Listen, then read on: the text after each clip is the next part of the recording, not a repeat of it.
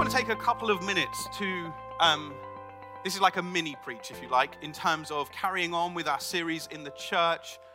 We are going to invite Donna in just a moment to come and share, and we want to pray for Donna, pray for Burundi in particular this morning. And these last numbers of weeks, as we've reminded ourselves that we are co-heirs with Jesus in God's kingdom, that we've been adopted into his family. And because of that, we've been given authority. That we, the church, are the dwelling place of God, you personally and us together. We're the dwelling place of God.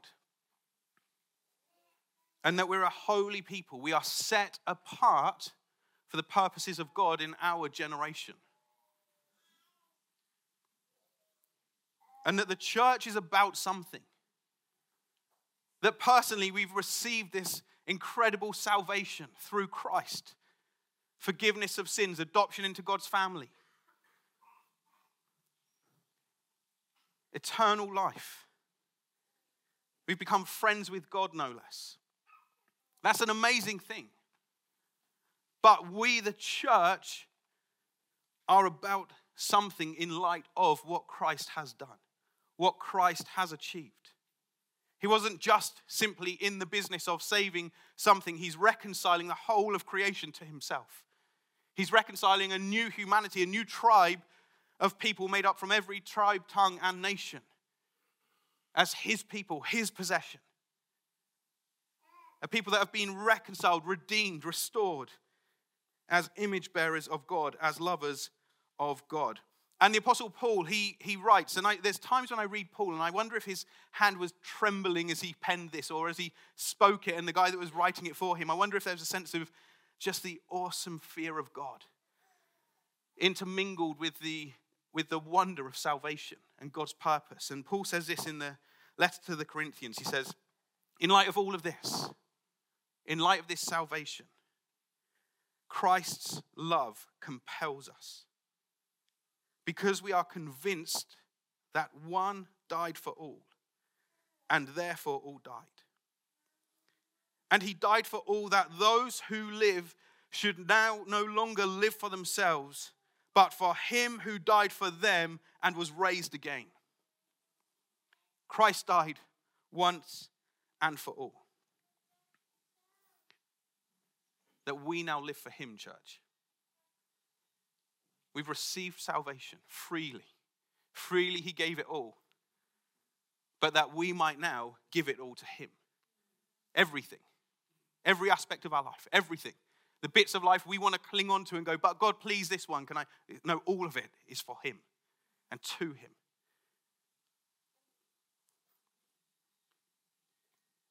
And Paul says, in light of that, we now regard no one from a worldly point of view. Indifferent, with selfish things going on in our hearts, just caring about ourselves. Though we once regarded Christ in this way, we do so no longer. Therefore, if anyone is in Christ, the new creation has come. If you're in Christ, new creation. What an amazing thing this morning. So even when Bubba's saying, the challenges and the things that are going on in life, and they can kind of grind us down, yet new creation, hope, new life with God. The old has gone and the new is here. And all this is from God, who reconciled us to himself through Christ and gave us the ministry of reconciliation. Church, we have been entrusted with this thing called the ministry of reconciliation. Back in the Old Testament, the nation of Israel, God gave to them the job, the task, the calling to be priests, to be a light to the nations, to serve between God and people who were lost, far off, worshippers of false gods. He tasked them as his covenant partners to represent him in the world. That was ultimately fulfilled in Jesus Christ, our great high priest. But now, as followers of Jesus, those who are, as Mark said earlier, in him, we are now ministers of reconciliation. And we ourselves are tasked as co-heirs, adopted, this holy people, a dwelling place with given authority. We are tasked with this ministry of reconciliation, that is going out and reclaiming and calling back to God the lost things, the broken things, that we represent God as God's people on earth, wherever we are, in every facet of our lives, because now we live for God alone. Once we lived for ourselves and our own pleasure, but now we live for God. And so wherever you are, not just when you come together as this living stone temple that we are, the church, but wherever you go, you carry the presence, the dwelling place of God. You are sent as holy ones, called out to carry the presence of Jesus, to bring the good news of his kingdom and represent him. And so God at one time, as we know in the Old Testament, he was in the tabernacle and then in the temple, but now he is in a people, a living temple. It happened at Pentecost, the birth of the church. The Spirit of God is poured out on people. You, just like you and I, and today is still being poured out on people like you and I.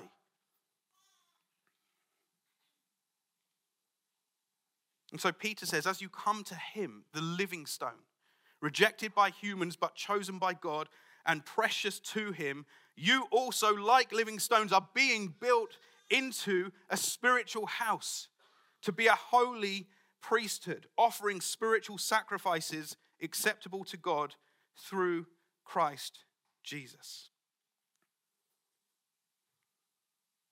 As Peter says, as we've heard over the last few weeks in 1 Peter 2:9, you are a chosen people.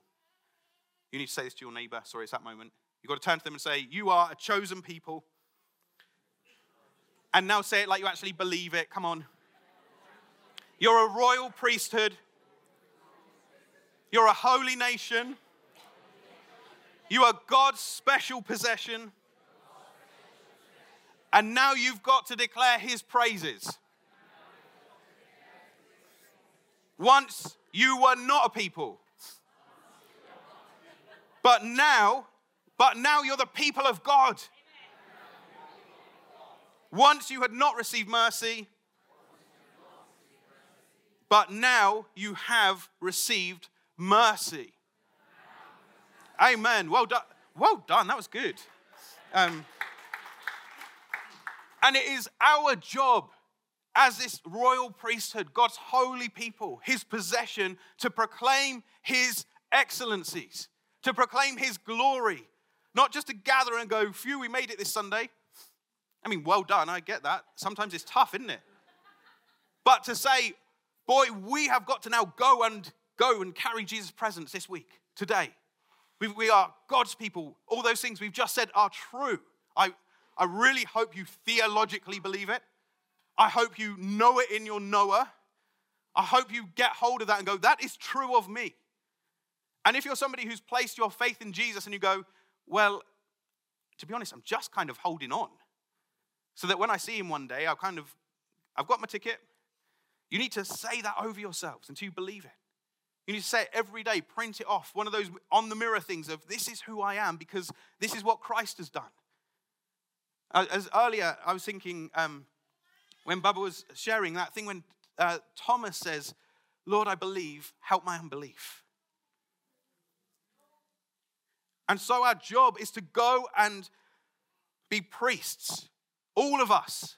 It's not a one or two people job anymore. It's all of us. We are a priesthood. We are a people who are empowered, marked out, called out by God's Spirit to do the task of priesting, of going and saying to people far from God, hey, here's God, and he loves you, and he's for you, and there's hope, not just in this life, but in the age to come. That he sent his son, Jesus Christ, who conquered and defeated sin and death and sickness and Satan and evil. That he has overcome, that in him you have victory through Christ who set you free. That's what we get to do. By the way, can we love you? Can we pray for you? Can we help you? It's a kind of good, exciting message, isn't it, when you hear it like that? And through the church, God is in the business of restoring and bringing blessing. We're just carrying on the mission of Eden. Go and subdue. Go and push out the wilderness borders back and bring the glory of God as image bearers, bringing his reign and rule. And so we're all commissioned by God, wherever we are. Yes, when we gather together, by the way. Which, Phil, I love it that you come up every week, song 2, and read a scripture in your broken Bible, broken in the literal sense, which is just more hilarious as the weeks go by. I love it, but it's not like, right, that's the order of things. Any of you can come. Whenever you gather together, bring a psalm, a scripture reading, a prayer, a hymn of praise. And we are commissioned by God when we're here and when we go. Whatever your week looks like, yes, but I just do this. Well, in your just doing that, you are those things that God has said of you.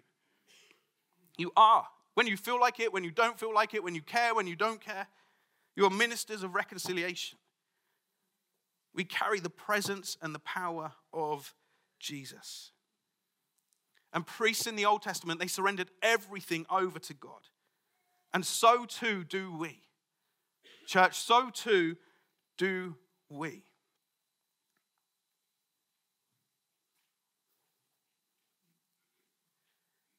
The scripture that I started with in 2 Corinthians 5, it goes on to say this. Paul said, all of this is from God, who reconciled himself to us through Christ and gave us this ministry of reconciliation.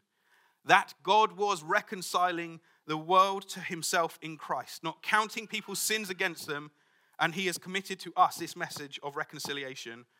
We are, therefore, Christ's ambassadors, and as though God were making his appeal through us, we implore you on Christ's behalf, be reconciled to God. We are Christ's ambassadors. So yes, if you've put your faith in Jesus, you have received the gospel of salvation, the good news that those who are broken, far from God, dead to God spiritually, can now be made alive in Christ, can be brought near because we can place our faith in Jesus, who's made a new and living way. The gospel of salvation is good news to all, regardless of who you are, regardless of what you're like. It's a good news gospel. But in the Bible, and this is a bit I wanted to get to, and I'm aware of time, the phrase the gospel is always about an announcement of the reign of a new king. The gospel is an announcement, there is a new king in town. Or in fact, there's a new king in creation. That's what the gospel is. New king alert. Whoop, whoop. Turn and do that to your neighbor. And so in Matthew, Mark, Luke, and John, you see them use this phrase and the idea of the gospel that Jesus went to, and they talk about Jesus went about proclaiming the good news of God's kingdom. This is the gospel. It's the good news of God's kingdom. There's a new king, a new reign, a new rule in the cosmos, on planet Earth, among a people. And Jesus said that kingdom arrived with him, that Jesus was a messenger who brought the good news of God's reign. So if you think about it, right now, there is conflict in Israel. This was a message that one time it was for the people of Israel, yes, to be a light to the nations, but they were God's people. But now Gentiles, so if you're here and not Jewish, you're a Gentile. People who were outside the promise of God, the covenant with Israel, we've now been bought in, grafted into this promise. And God's kingdom is a kingdom unlike any other kingdom on earth. So he doesn't wage war with missile strikes and all of those kinds of things. But he comes and he surprises everybody by saying that the greatest person in my kingdom is the weakest. The one who loves the most is the one who serves the poor. He who's the first will be last.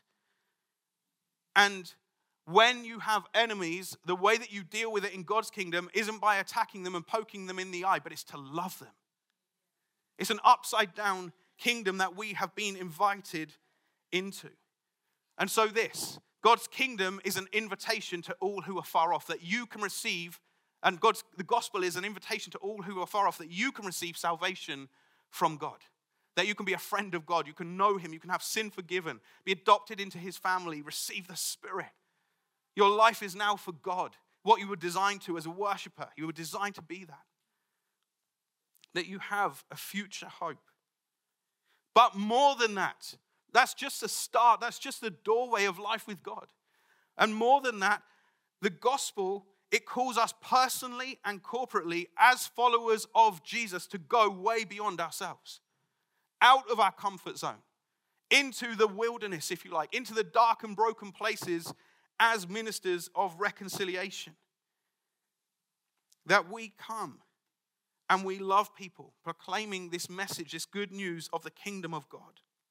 To keep announcing this upside down kingdom, to live it out, to tell people that they are loved by Jesus. It calls us to go beyond ourselves. And this is the purpose of the church. Until Jesus returns, this is the purpose of the church. Gathering together, I love it. I loved it this morning. I really do love gathering like this as God's family in this place together, loving one another and loving Jesus. But we have been given a mission to go to the broken places, to go to the places that haven't heard this good news. You see, the church is a sign and a wonder. It is the multifaceted wisdom of God on display. The church, when Jesus teaches his disciples how to pray and he says, your kingdom come on earth as it is in heaven, I'm convinced he's teaching them to pray for themselves. Lord, through me, may your kingdom come on earth as it is in heaven. I don't think it's just a Lord, you do it. I mean, it is, but I think Jesus is saying, that's what you've got to live with. And so, we want to call ourselves, in light of all of this, in light of this gospel of the kingdom of God, we want to call ourselves to be an apostolic prophetic people, living in the promises of God. The gospel itself calls us to go beyond ourselves, to unreached people groups, to the ends of the earth. It does. We've got to do something about that. It calls us to remember the poor. It's not just the task isn't just get the job done. The task is on the way to love people and love the poor and the marginalized in society. That is the task. And it calls us to go there. That's a gospel thing. To seek unity. There's a lot of disunity in this world, but lo and behold, there's a lot of disunity in the church, in case you were unaware. And we are called to seek unity. It's a gospel thing. To pursue racial reconciliation. It's a gospel thing. We've got to do it. We've got to do it because we've got to be faithful to Jesus with these things. We need to be a multiplying church. That means we've got to reproduce, multiply. We've got to send and go. We need to raise and send leaders to other places and plant churches on the way. Church planting isn't the goal. But we need churches of local communities, of people who love God. All those things we said earlier, living it out in different areas. Last night we were just around Al and Sarah's. Sarah's turned 40. I just want to put it out there. And it was just a little birthday gathering. And when we were there, Charity, she said to me, welcome to Old Walcott Church Plant. Because there was a number of people from the Old Walcott Church Plant. And I'm like, that's exactly right. That we see where we are as a place that we are meant to be, being the people of God. And it doesn't matter necessarily whether you gather on Sunday or not. It's about being intentional and seeing yourselves, we are God's church in this place. So that can happen in your school, in your college, in your workplace, in your family. We're a mobilized church. That means we've got to raise and learn how to do this. I'm aware of this. There's many gifts and passions and dreams, and I'm aware, Z, we'll get you to share your story soon. I've said it publicly now. But many people like Z who are living with things of the kingdom in God, doing amazing things all over the place. And there's many more people who are living with dreams and prophetic promises, and we've got to learn how to go, come on, go do it. We're with you. We're behind you on this.